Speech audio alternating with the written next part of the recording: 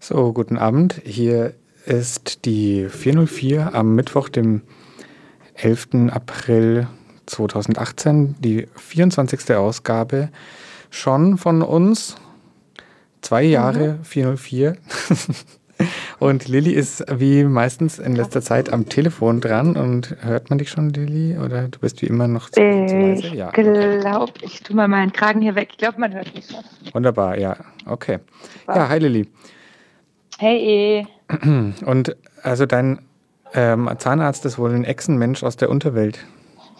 Ja, deswegen hat er mir auch einen Chip eingepflanzt in meinen Backenzahn, als ich letzte Woche bei ihm war. Das klingt abenteuerlich. Und was macht der Chip jetzt so mit dir? Ich glaube, der führt mich blind sofort zum Google Campus, wenn ich heute Abend ins Bett gehe. Wird mich nachts dazu verleiten, irgendwie in Mitte rumzuhängen und Startups zu gründen. Startups gründen, okay. Oder? Ich glaube, das ist das Ding, um das es hier geht. Dass man mehr Startups gründet einfach. Ja. Ja, das ist wichtig. Okay, Mark Zuckerberg ist ja gerade unser Lieblingsmensch, über den wir in den letzten Sendungen viel auch geredet haben. Ist jetzt gerade noch live auf Facebook zu sehen, wie er vor dem Kongress aussagt oder? Du hast mir gerade eben den Link geschickt, kurz vor der Sendung. Ich habe den Link geschickt, aber schon vor einer Stunde, oder? Ja, egal. Ja, aber wenn man den Link jetzt Ich konnte irgendwann auch nicht mehr zuhören. Okay, um was geht's da? Ich glaube, er rechtfertigt sich für den Datenhandel mit Cambridge Analytica und beschreibt, wie sie weiter vorgehen wollen. Zumindest ging es darum, als ich 10 Minuten reingehört habe. Okay. Und dann hatte ich aber keine Lust mehr zuzuhören. Ja, okay, gut. Naja, vielleicht können wir wann anders mal darüber reden, wenn man weiß, was dabei rausgekommen ist und sich das Ganze das habe ich mir auch gesagt. Ich möchte lieber die Zusammenfassung lesen. Das war ja schon der 2. Termin. Und es lief auch schon, als ich reingeschalten habe, lief es auch schon irgendwie eine Dreiviertelstunde. Dann dachte ich auch so, boah, das ist mir irgendwie jetzt auch zu viel. Ja. Okay, dann zu was ganz anderem. Wir hatten nämlich vor, diese Sendung zum ersten Mal das zu machen, was wir am Ende jeder Sendung versprechen und da weiterzumachen, wo wir beim letzten Mal aufgehört haben. Stimmt, das war jetzt ausgemacht für heute. Und damit bist du am Zug. Ja, genau. Nämlich habe ich letztes Mal noch ganz kurz angefangen, das Thema anzureißen, einer neuen Bewegung von dezentralisierten sozialen Diensten, die sich so formiert. Namentlich zum Beispiel das DAT Project oder auch Secure Scuttlebutt. Das sind 2 verschiedene Projekte, die mir da so besonders aufgefallen sind. Und und der Beaker-Browser vielleicht auch gleich mal zu nennen in dem Zusammenhang. Aber okay, fangen wir mal von vorne an, um was es geht. Oder also ich sehe so eine Entwicklung, eigentlich sind es alles nicht so neue Ideen, aber es ist jetzt halt wieder mal ganz vieles in einen Topf geworfen und neu umgerührt, was schon da war und mit einem gewissen neuen Elan, weil, es muss ja auch immer jemand da sein, der dann ein konkretes, gerade ein Problem hat, der dann wieder anfängt, was zu machen.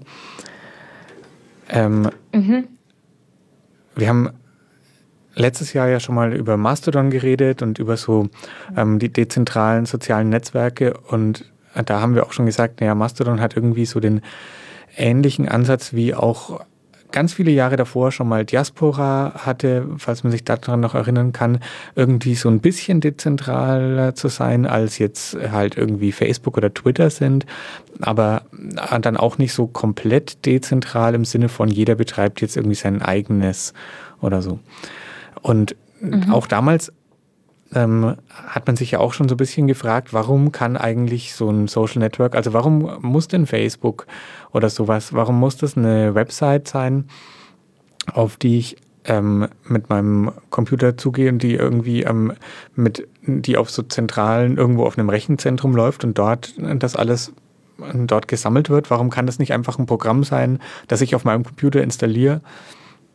Ne, so wie, naja, früher eben, ja, heute kennt man das ja gar nicht mehr so, ne, weil die meisten Programme ja irgendwie Webseiten sind, die man so benutzt, aber das war schon eine Frage, die ich mir mal gestellt habe.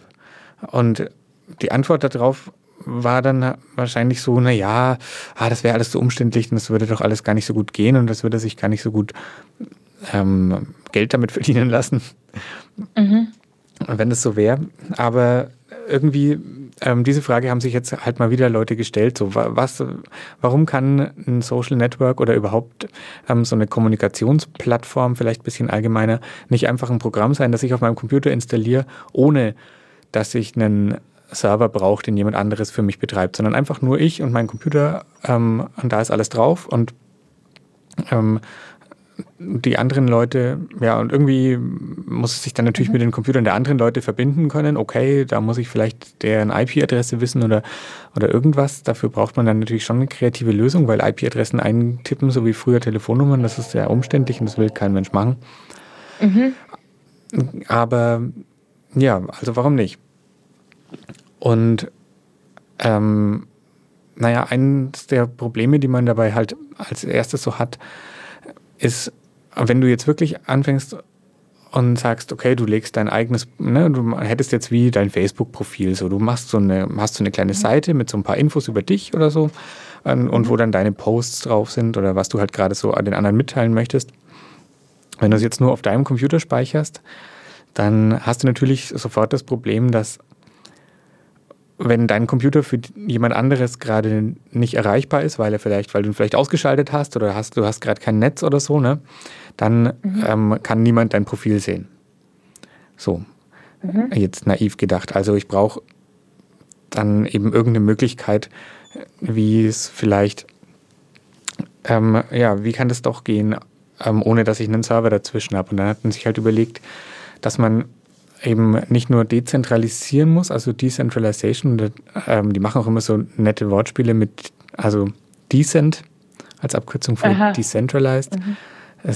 Ja, ganz nett, aber das ist genau vielleicht gar nicht so unbedingt der wichtigste Punkt oder halt auch ein wichtiger Punkt ist an diesen neuen Ideen ist, dass es distributed ist, also verteilt. Und also die Idee ist eben, dass quasi deine Daten, die du selber eingibst, nur für einen kurzen Zeitraum wirklich nur bei dir sind. Und dann, sobald du mit einem anderen Teilnehmer aus dem Netz irgendwie geredet hast, irgendwie mit dem in Kontakt warst, dessen Seite abgerufen hast oder sowas, dann fängt er an, deine Daten zu spiegeln. Und wenn jetzt jemand auf dein Profil, ne, also du hast mein Profil angeguckt, dein Computer hat mein Profil zwischengespeichert. Wenn jetzt jemand Drittes mein Profil angucken will und mein Computer ist aus, aber deiner ist an, dann kapiert das Netzwerk das und wird das Profil von deinem Computer aus an den Dritten ausliefern. So ungefähr die Idee. Das Ganze natürlich noch so ein bisschen mit irgendwie Distributed Hash-Tables oder keine Ahnung, irgendwelchen schlauen Computer Science-Ideen implementiert, sodass nicht alles überall doppelt abgelegt wird, weil ansonsten wäre vielleicht sehr schnell deine Festplatte voll, wenn du anfängst, das zu benutzen, sondern dass es halt irgendwie so ein bisschen verteilt wird alles, sodass die Wahrscheinlichkeit recht groß wird, dass du auf eine Sache zugreifen kannst, noch, auch wenn nicht immer alle Netzteilnehmer da sind. Das ist so die eine Idee. Und also so das dieses Secure Scuttlebutt-Protokoll treibt diese Idee so ein bisschen auf die Spitze. Vielleicht damit nochmal anders angefangen. Es ist ein super seltsamer Name, Scuttlebutt. Ja. Konnte ich letztes Mal schon nicht verstehen, wie man es schreibt. Ja, soll ich es dir buchstabieren? Naja. Ja, für die Hörer. Okay, also S-C-U-T-T-L-E-B-U-T-T. Genau, Butt war so komisch, genau. Und da gibt es eine Webseite dazu, die heißt scuttlebutt.nz, also für Neuseeland. Die erklärt so ein bisschen was es ist, auch wenn ich glaube, dass wenn man nicht viel technischen Hintergrund hat, wahrscheinlich da auch schnell aussteigt. Das ist alles noch so ein bisschen nicht so super gut aufbereitet, aber gut. Das Projekt hat ein Neuseeländer gestartet namens Dominic Tarr und der ist selber so ein bisschen so ein Aussteigertyp. Und passt ja gut nach Neuseeland dann. Ja, genau. Und hat sich eines Tages überlegt, dass er jetzt auf seinem Segelboot lebt und keine Ahnung, was er da so macht und halt fröhlich in der Weltgeschichte rumfährt. Und das Problem ist halt, also irgendwie ist er schon auch ein Hacker und hat dann gemerkt, okay, er hat halt nicht immer Internet und das ist doch eigentlich blöd und man müsste irgendwie ein Netzwerk designen, das so für so einen Off-the-Grid-Lifestyle irgendwie besser funktioniert. Und der hat sich dann eben dieses Scuttlebutt-Protokoll ausgedacht. Und die Idee dafür ist wirklich, also ein anderes Schlagwort, was da auch immer wieder auftaucht, ist das Sneakernet. Also die Idee ist eigentlich ein Netzwerk zu bauen, das ohne Infrastruktur funktioniert.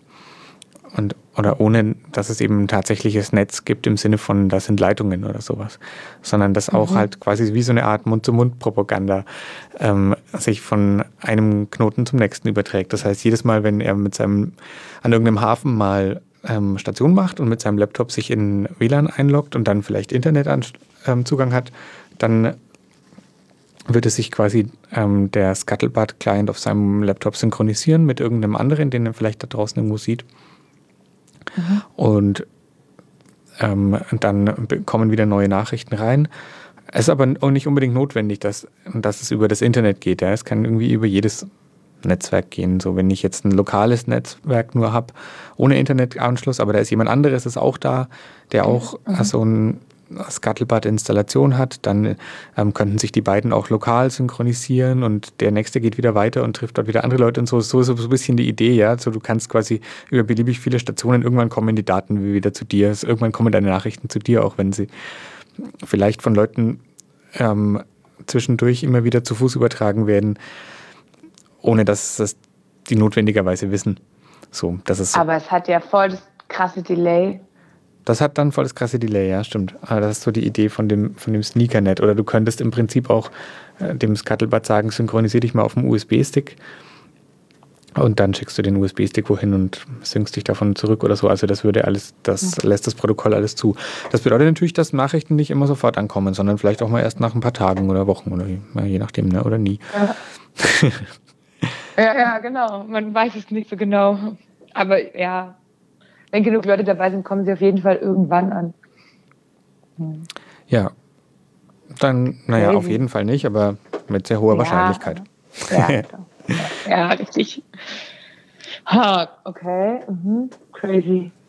Es klingt irgendwie echt cool, aber auch unfassbar unpraktikabel. Oder? Ich weiß nicht.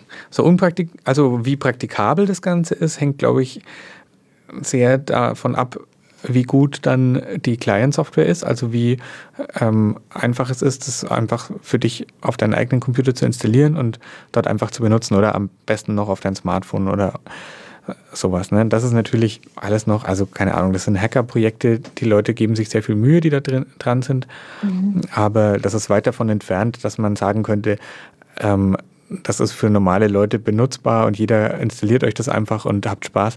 So gut ist, so weit ist es leider noch lange nicht. Also es ist auch so, dass eben die Idee bei Scuttlebutt ist, Scuttlebutt ist zunächst mal nur ein Protokoll. So, also quasi eine Festlegung dafür, wie werden Daten verschlüsselt, wie werden Adressen erzeugt, wie werden Daten irgendwie übertragen und so weiter und so fort. Und dann gibt es halt so eine Referenzimplementierung von diesem Protokoll, die aber auch jetzt keine grafische Benutzeroberfläche hat oder sowas. Und dann gibt es so ein paar verschiedene Anwendungen dafür. So dass die Idee ist auch, du kannst quasi deine eigene Anwendung auf diesem Scuttlebutt aufsetzen. Ja? Du kannst jetzt sagen, okay, ich mache eine Chat-Anwendung ist unsinnig wegen dem fehlenden Echtzeitaspekt, aber du kannst halt sagen, ich mache eine Anwendung, die ist dafür zum Bloggen da. Also es gibt zum Beispiel eine, die ist halt extra dafür gemacht, dass man so eher längere Texte reinpackt. Es gibt eine, die ist dafür gemacht, um Audiofiles zu teilen. Es gibt eine, die ist dafür gemacht, um miteinander Schach zu spielen. Und darüber, ja, also du kannst... Dass es immer auf Schach rausläuft. Ja, naja, das sind ja immer so die typischen Sachen, ne? Was fällt dir als erstes ein? Was baut man? Naja, dann baut man halt so ein Schachspiel. Spielen wirklich so viele Leute Schach? Keine Ahnung. Aber ja, gut. Aber nur, um zu illustrieren, dass es eben erstmal nur wirklich eine Plattform ist und die eigentliche Anwendung muss dann oben drauf und so. Und man muss sich den ganzen Kram einzeln installieren über Tools, die man normalerweise nur als Entwickler auf seinem Laptop hat. Also das ist alles so ein bisschen noch sehr holprig. Ja. Kann man sagen. Verstehe. Aber genau, es geht da, glaube ich, auch im Moment, also zumindest aus meiner Sicht geht es da im Moment mehr so um die Idee und dass das gerade halt mal wieder jemand sowas angeht und da Energie dahinter ist, das ist schon sehr cool. Und es halt einfach mal zu zeigen, so, hey, es geht auch anders. Und was glaubst du, wie viele Leute da mithacken oder mitschreiben und involviert sind jetzt gerade so? Was glaube ich? Ich kann mir das immer nicht so vorstellen, wie viele Menschen das dann machen. Also ich weiß so von 3, 4 Leuten, von denen ich auf Twitter gesehen habe, dass die da aktiv dran am Mithelfen sind. Ich kann aber auch einfach während des nächsten Tracks vielleicht mal versuchen, das genau rauszufinden. Das steht sicher in dem GitHub-Repository. Nur so eine grobe Zahl hätte mich schon... Ja, also eine Handvoll Leute. Ja, jetzt auf jeden Fall keine schon. 10 oder so, würde ich sagen, die da so... Es ist schon Wahnsinn und sau cool, dass die versuchen, da eben Alternativen zu programmieren und irgendwie Lösungen zu finden, aber ja. Genau, ja, also ich glaube, da geht es jetzt auch gar nicht so sehr darum, dass es jetzt sofort eine benutzbare Anwendung für jeden sein muss, sondern eher so das Ding, das ist auch eine Idee, wie man halt eine sehr robuste Software kriegt, ne? Also das wird auch noch funktionieren, also jetzt mal theoretisch, ne? Hättest du das einfach mal so als Gedankenexperiment, hätte jetzt jeder das auf seinem Smartphone, also wenn es überhaupt eine Anwendung für Smartphone erstmal geben würde und so weiter, natürlich, ne? Aber jeder hätte das einfach so drauf und das wäre der Weg, wie wir normalerweise kommunizieren. So quasi, wenn Internet da ist, ist cool, dann geht alles super schnell. Wenn Internet nicht da ist, dann dann bilden vielleicht die Telefone untereinander ein Mesh-Netzwerk. Wenn ich dein Telefon direkt nicht Bluetooth sehen kann, vielleicht WLAN eher so, aber ich sehe über WLAN dazwischen ein paar Geräte und die sehen dich, dann kann ich vielleicht über mehrere Hops noch zu dir kommen. Und wenn wirklich gar keine direkte Datenverbindung mehr möglich ist, dann werde ich vielleicht über die Übertragungswege, dann läuft vielleicht mal jemand ein paar Meter und dann kommt die Verbindung quasi verzögert zustande. Also das ist halt ein wahnsinnig robuster Ansatz. Also das wird halt unter Umständen auch noch funktionieren, wenn die komplette Infrastruktur auf einmal ausfällt. Und ich habe jetzt vielleicht noch irgendeine Autobatterie oder Solarzelle zu Hause, wo ich ein paar Drähte rausziehe und damit schaffe, irgendwie mein Handy aufzuladen und laufe dann damit durch die Gegend, dann kann ich damit trotzdem noch kommunizieren. Während es halt... Ja, das ist natürlich cool. Genau, bei normalen, also in Anführungszeichen ich muss normalen sofort Apps, ganz viele Solarzellen kaufen. die sich über das Internet, die aufs Internet angewiesen sind, da ist halt einfach Schluss. Und das finde ich schon, also ein sehr spannender Aspekt an dem Ganzen. Ein anderer sehr spannender Aspekt ist natürlich auch, dass man auf diese Weise nicht darauf angewiesen ist, dass irgendein großer Anbieter einem den Dienst zur Verfügung stellt. Du brauchst nur irgendeine Art von Verbindung, wie die Geräte kommunizieren können, ja. Ja, das ist schon mega cool. Okay, jetzt habe ich auch verstanden, wie krass cool es ist. Ja, also ich finde, es ist eine schöne Ein bisschen Utopie. gedauert, ja. Auf jeden Fall.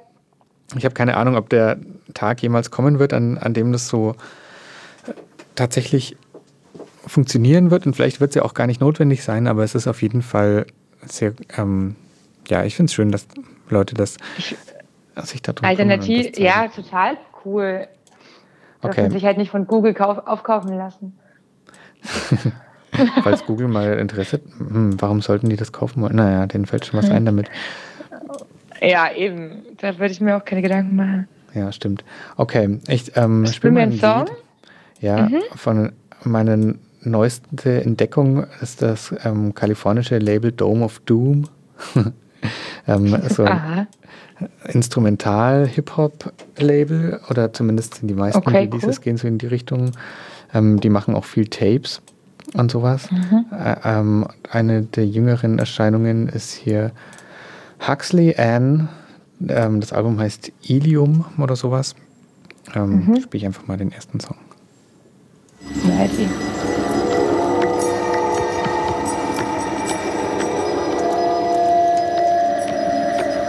Ja, viel besser, ne? Jetzt kann ich einfach den Song anmachen, ohne dass ich so blöde, peinliche Pause mache. Okay, ich muss noch kurz meinen Pulli ausziehen, hier ist super warm. Ich habe keine meine Tabs geladen.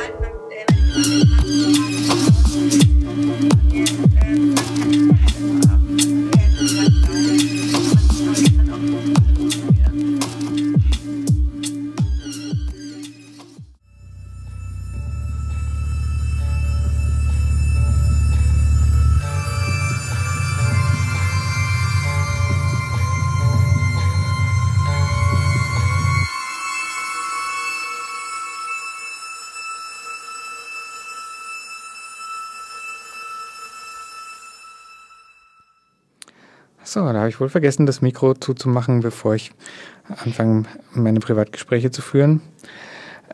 Hier ist immer noch die 404 auf Radio Z. Und wir reden über dezentralisierte Netzwerkdienste. Und Lilly ist hoffentlich wieder da.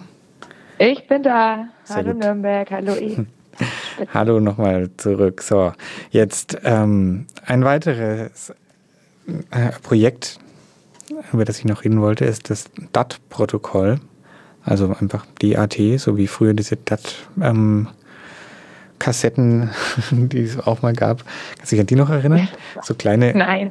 Wie so kleine Kassetten halt, auf die man so digital Audio aufzeichnen konnte. Naja, egal. Mini-DV? Nee, egal. Okay. Und darum geht es aber überhaupt nicht, sondern auch wieder ein Netzwerkprotokoll, was sehr Abstraktes. Sagen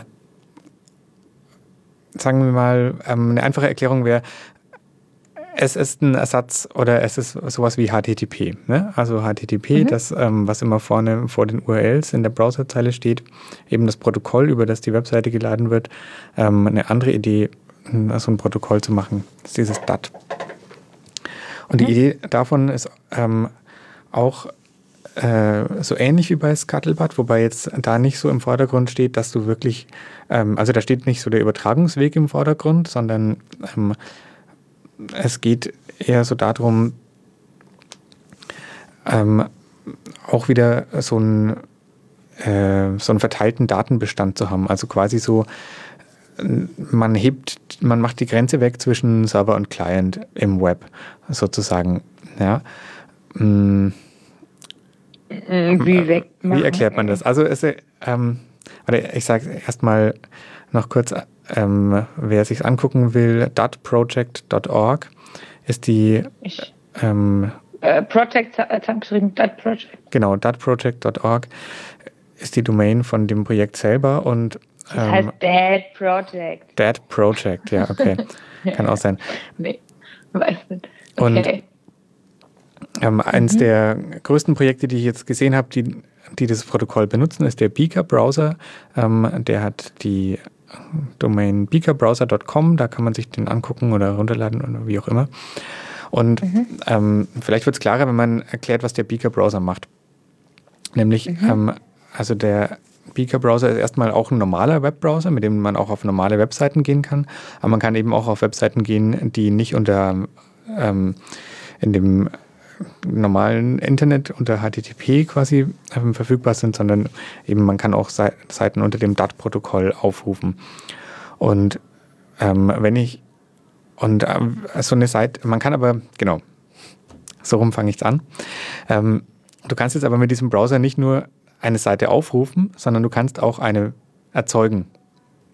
Das heißt, du kannst einfach in diesem Browser klicken, neue Webseite machen, kannst dann in deinem Browser eine Webseite erzeugen, die eine DAT-URL generiert bekommt, sofort. Also die URL kannst du direkt jemandem geben und der kann sich die Seite auch angucken. Und der wird in dem Moment dann eben auch die Seite von deinem Computer laden und dann läuft es so ein bisschen, wie ich es vorhin schon mal erzählt habe. Ne? Also ich habe jetzt eine Webseite gemacht mit meinem Beaker-Browser, habe dir die Adresse gegeben, du hast sie dir angeguckt, dein Beaker-Browser hat die Seite gecached.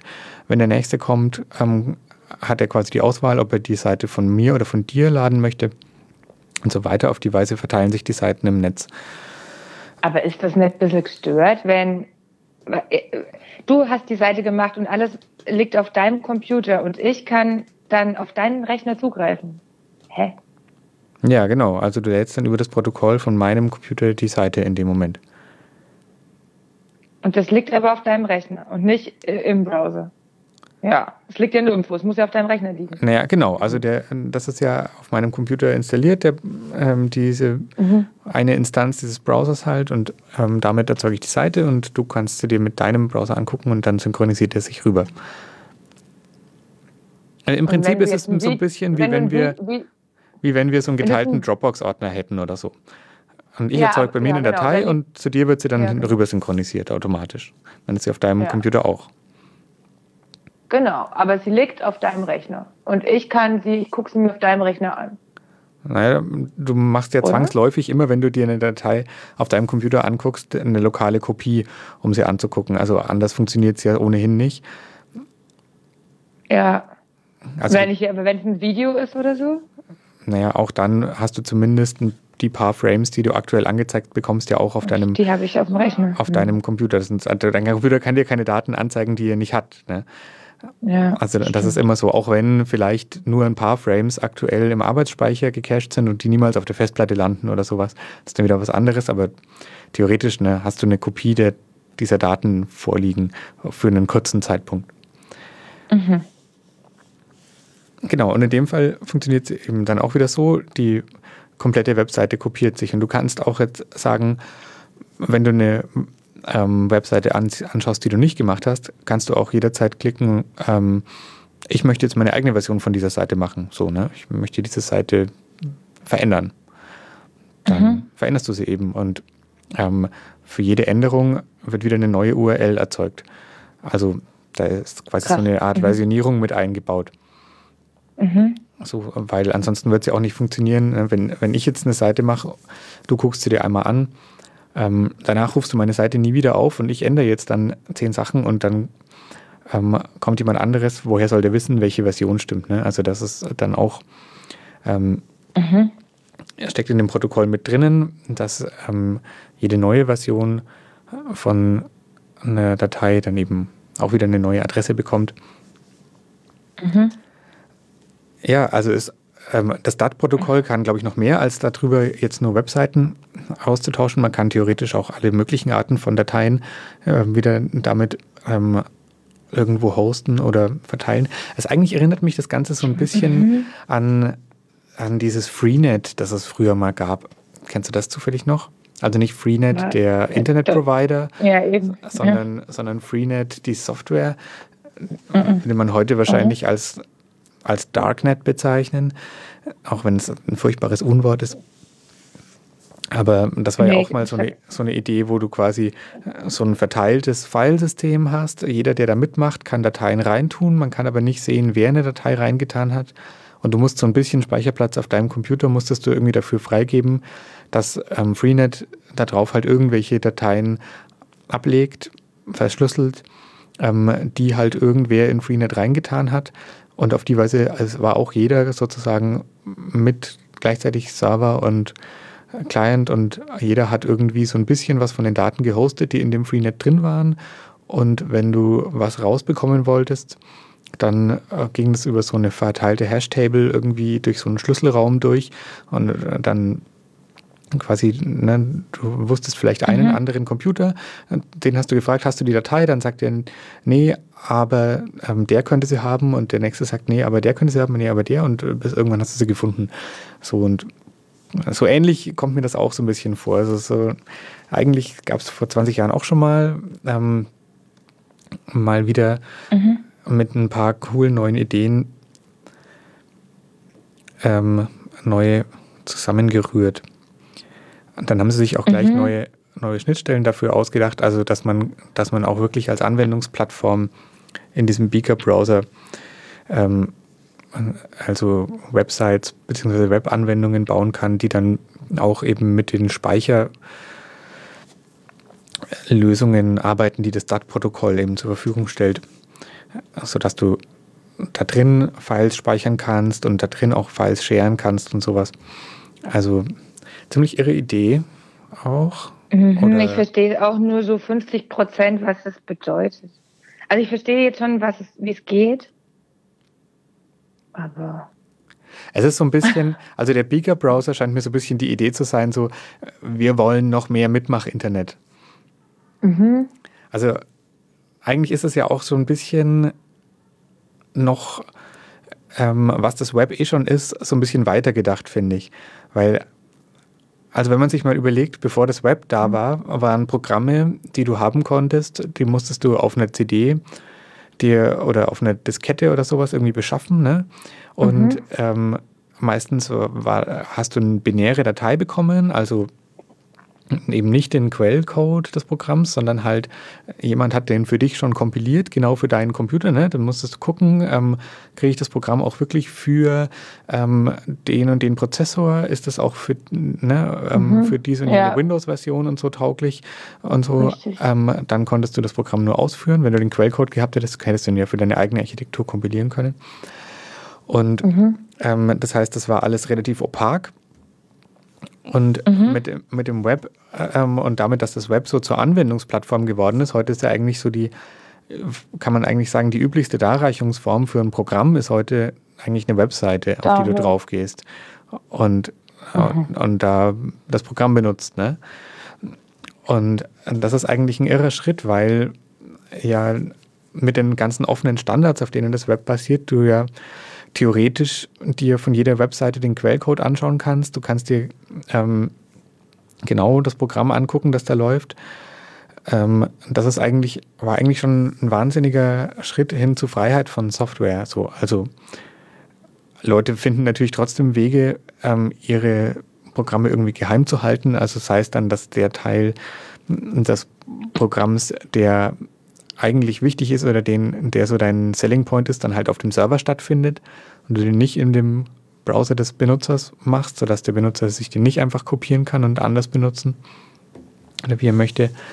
Oder dass man halt die Skripte, die man dem Benutzer ausliefert, nochmal irgendwie,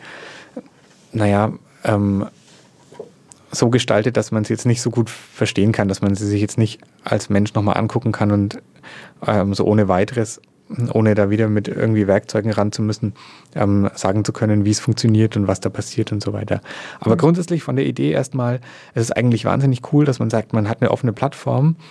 Der Quelltext ist immer offen. Man kann mit den Tools, die in den Browser selber eingebaut sind, kann jeder sich den Quelltext angucken von der Webseite und potenziell verändern und damit irgendwie weiterarbeiten. Und das ist ja auch so eigentlich die am einfachsten zugängliche Programmierplattform, die jeder auf seinem Computer installiert hat. Ja, also es war nie einfacher, ein Programm selber zu entwickeln, als heute, wo du es einfach, wo du die Tools schon mit deinem Browser auf deinem Computer drauf hast. Natürlich musst du dann trotzdem noch die Programmiersprachen lernen und das ist alles dann trotzdem nicht jetzt super easy. Aber es ist auf jeden Fall schon viel einfacher als früher und ich habe das Gefühl, das haben die mit diesem Beaker-Browser-Leute noch so ein bisschen weitergedacht und haben gesagt, okay, dann machen wir jetzt wirklich so von allen für alle Warum sollte das denn so kompliziert sein, deine Webseite zu hosten? Warum solltest du zu einem Hosting-Provider gehen müssen und den irgendwie bezahlen oder sowas? Machen wir einfach einen Browser, mit dem du direkt deine Webseite auch veröffentlichen kannst. Mhm. Ja, das ist natürlich voll gut. Jetzt habe ich es auch gecheckt. Also das scheint mir so die Idee zu sein. Sicher steckt da auch noch viel mehr drin. Aber Und das ist so die wichtigste. Ja? Nachher hier Visit Beaker Browser, das wollte ich gerade fragen, aber wo ist der Browser? Aber jetzt habe ich es. Okay. Rethink the Web Browser. Install. Hast du ihn schon runtergeladen? Ja. Ja, aber ich habe nicht wirklich viel damit gemacht, muss ich auch zugeben. Aber ich hatte nicht so viel Zeit. Aber es ist auf jeden Fall das ist im Gegensatz zu Scuttlebutt auch ein Projekt, wo man sagen kann, das kann sich jeder einfach mal installieren. Und ausprobieren kann. Und ausprobieren, genau, also das ist eine stabile Software, die gibt es für alle Desktop-Betriebssysteme, für die mobilen noch nicht so, aber immerhin. Und es gibt auch... Und wie finanzieren die sich? Weiß ich nicht. Ja. Und es gibt auch schon Plugins für andere Browser, also mit den neuesten Firefox kann man wohl auch über ein Plugin auch Seiten aus dem DAT-Protokoll aufrufen. Und mit diesem Brave-Browser scheint es wohl auch zu gehen. Also es ist auch in die Richtung auf jeden Fall offen. Ja, vielleicht spiele ich jetzt noch einen anderen Track von einem weiteren Release von Dome of Doom, The Anti-Self von Genghis, und ich spiele mal den Titel, geben den zweiten Track, der auch The Anti-Self heißt. Yes. Und ich mache dann auch das Mikro aus.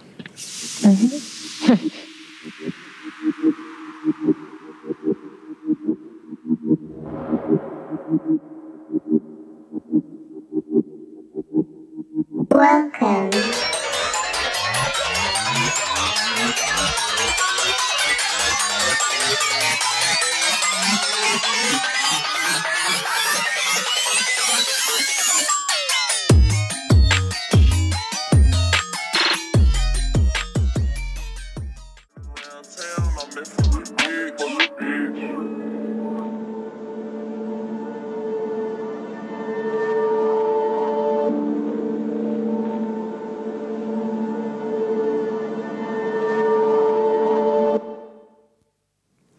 So, willkommen zurück zur letzten Viertelstunde der heutigen 404-Sendung, unserer Sendung über das Internet und die Sachen, die man damit machen kann.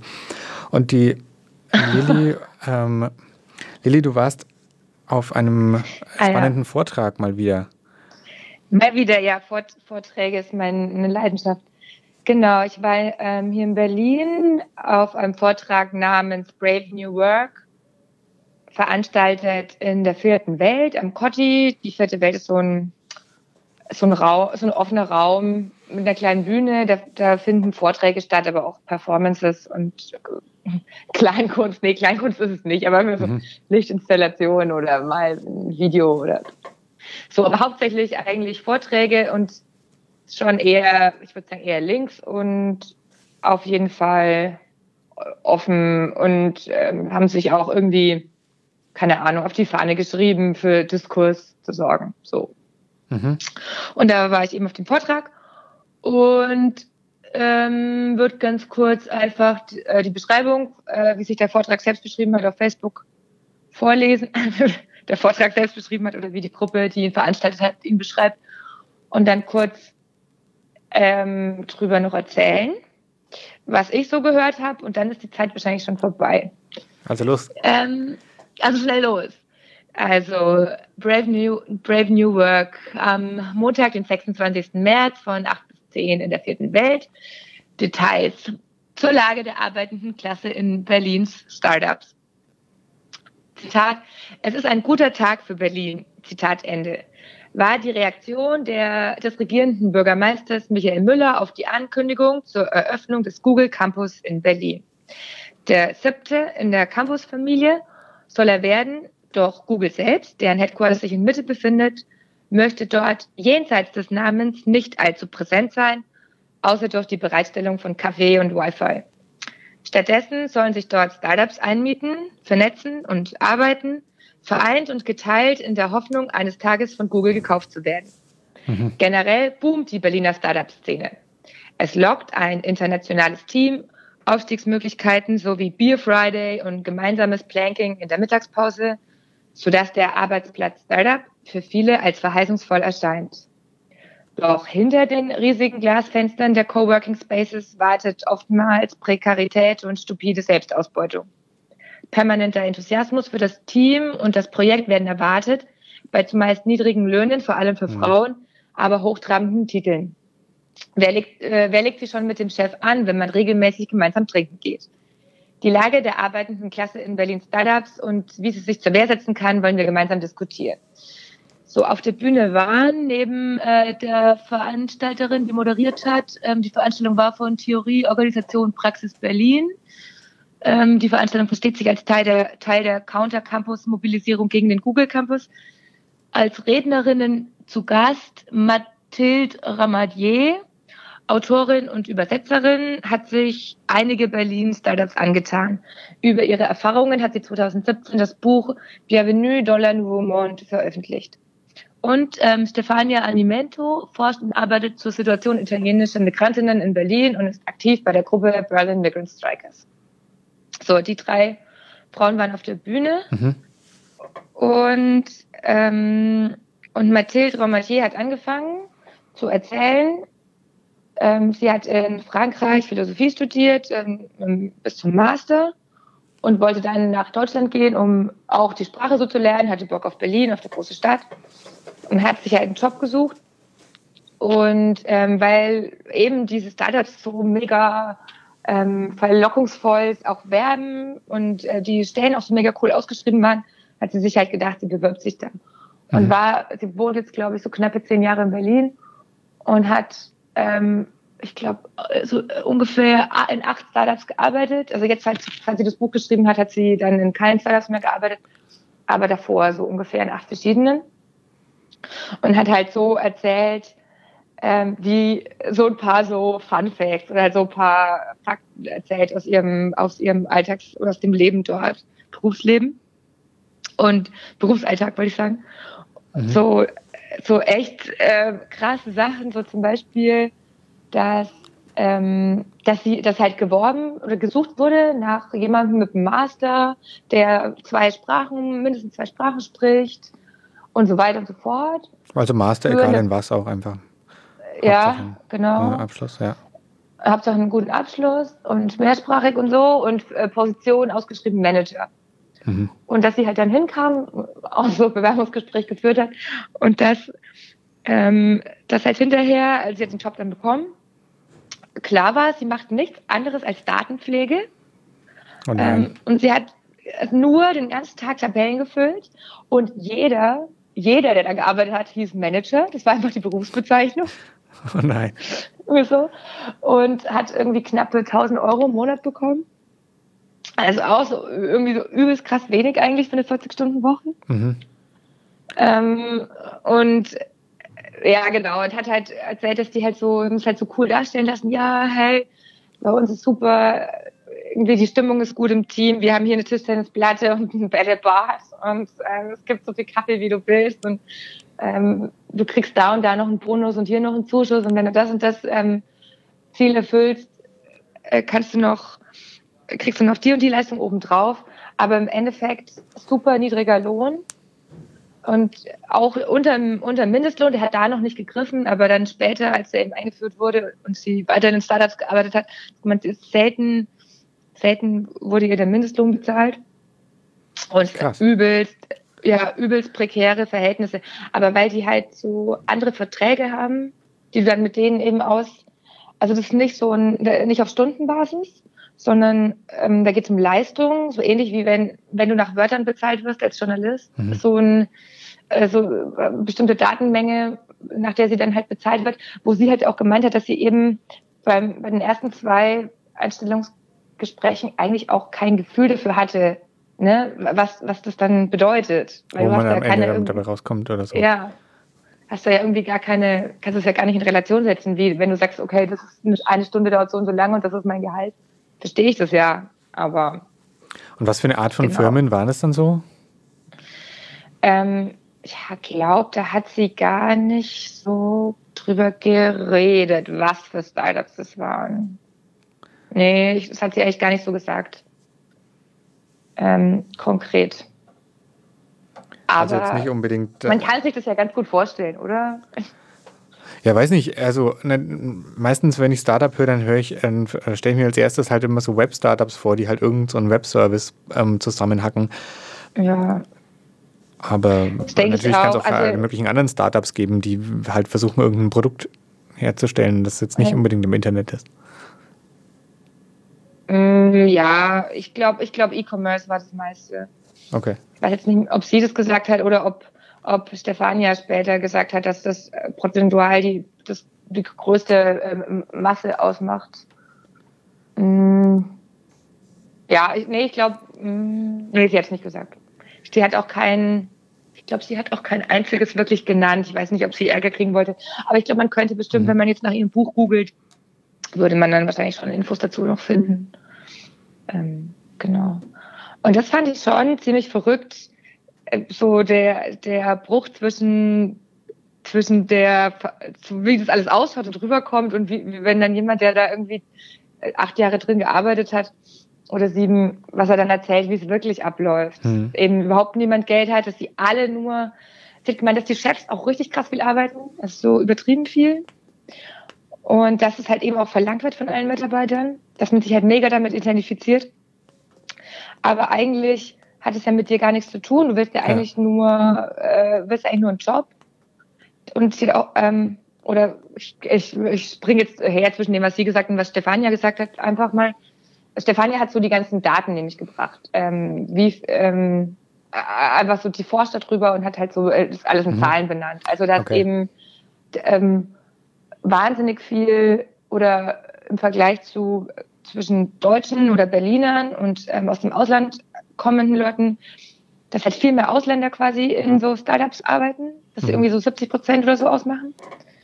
Der Angestellten dort. Der Angestellten dort, weil halt die Löhne niedrig sind und weil eigentlich, also hat Mathilde auch gemeint, die Sprache bei den Startups ist Englisch. Und sie hatte aber so Bock, Deutsch zu lernen. Das ist so eine Anekdote noch. Das wollte ich vorhin fast schon als Witz sagen, als du gesagt hast, sie ist nach Berlin gekommen, um die Sprache zu lernen. Ja, war es Englisch oder? Ja, genau. Und dann musste sie nämlich Englisch und dann war sie in so einem kleineren Team, auch mit irgendwie Leuten von überall her, die dann untereinander ausgemacht haben, dass sie Deutsch sprechen. Aha.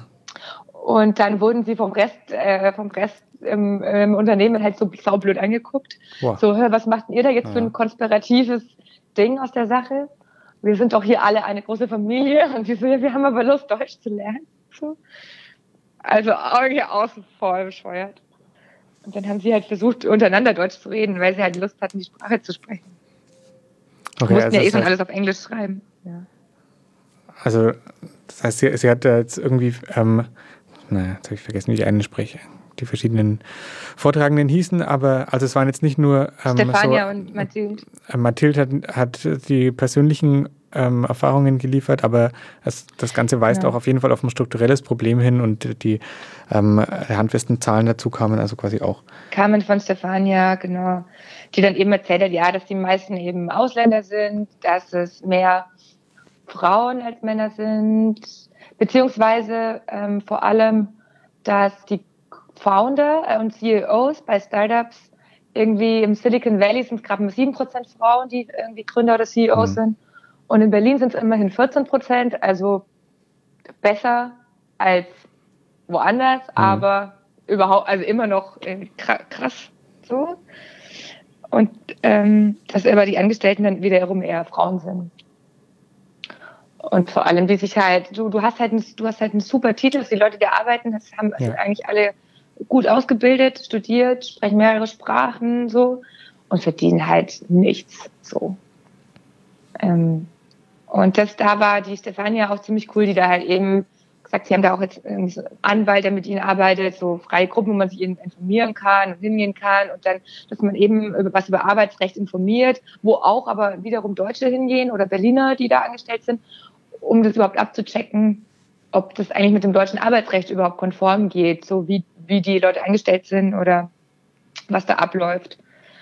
Und das halt sie hat gemeint, das ganz viel funktioniert ja auch über so eine Wohlfühlatmo oder so eine Familienatmo oder dass man dann gar nicht so richtig draufkommt, sich zu informieren, was ist denn das Arbeitsrecht und es ist eigentlich okay, was passiert, sondern dass man halt so, alle sind per Du, man ist so Boogie mit dem Chef, weißt du, und man fügt sich dann so dem, hey, wir machen jetzt dieses Startup und es läuft schon und jetzt warten noch 2 Jahre und dann kauft uns Google und dann geht es uns allen blenden und wir schwimmen im Geld.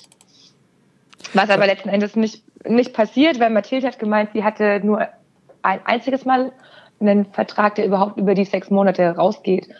Und nach deutschem Arbeitsrecht darfst du Leuten nach 6 Monaten ja sowieso ohne Begründung kündigen, weil es ja dann Probezeit. Aha.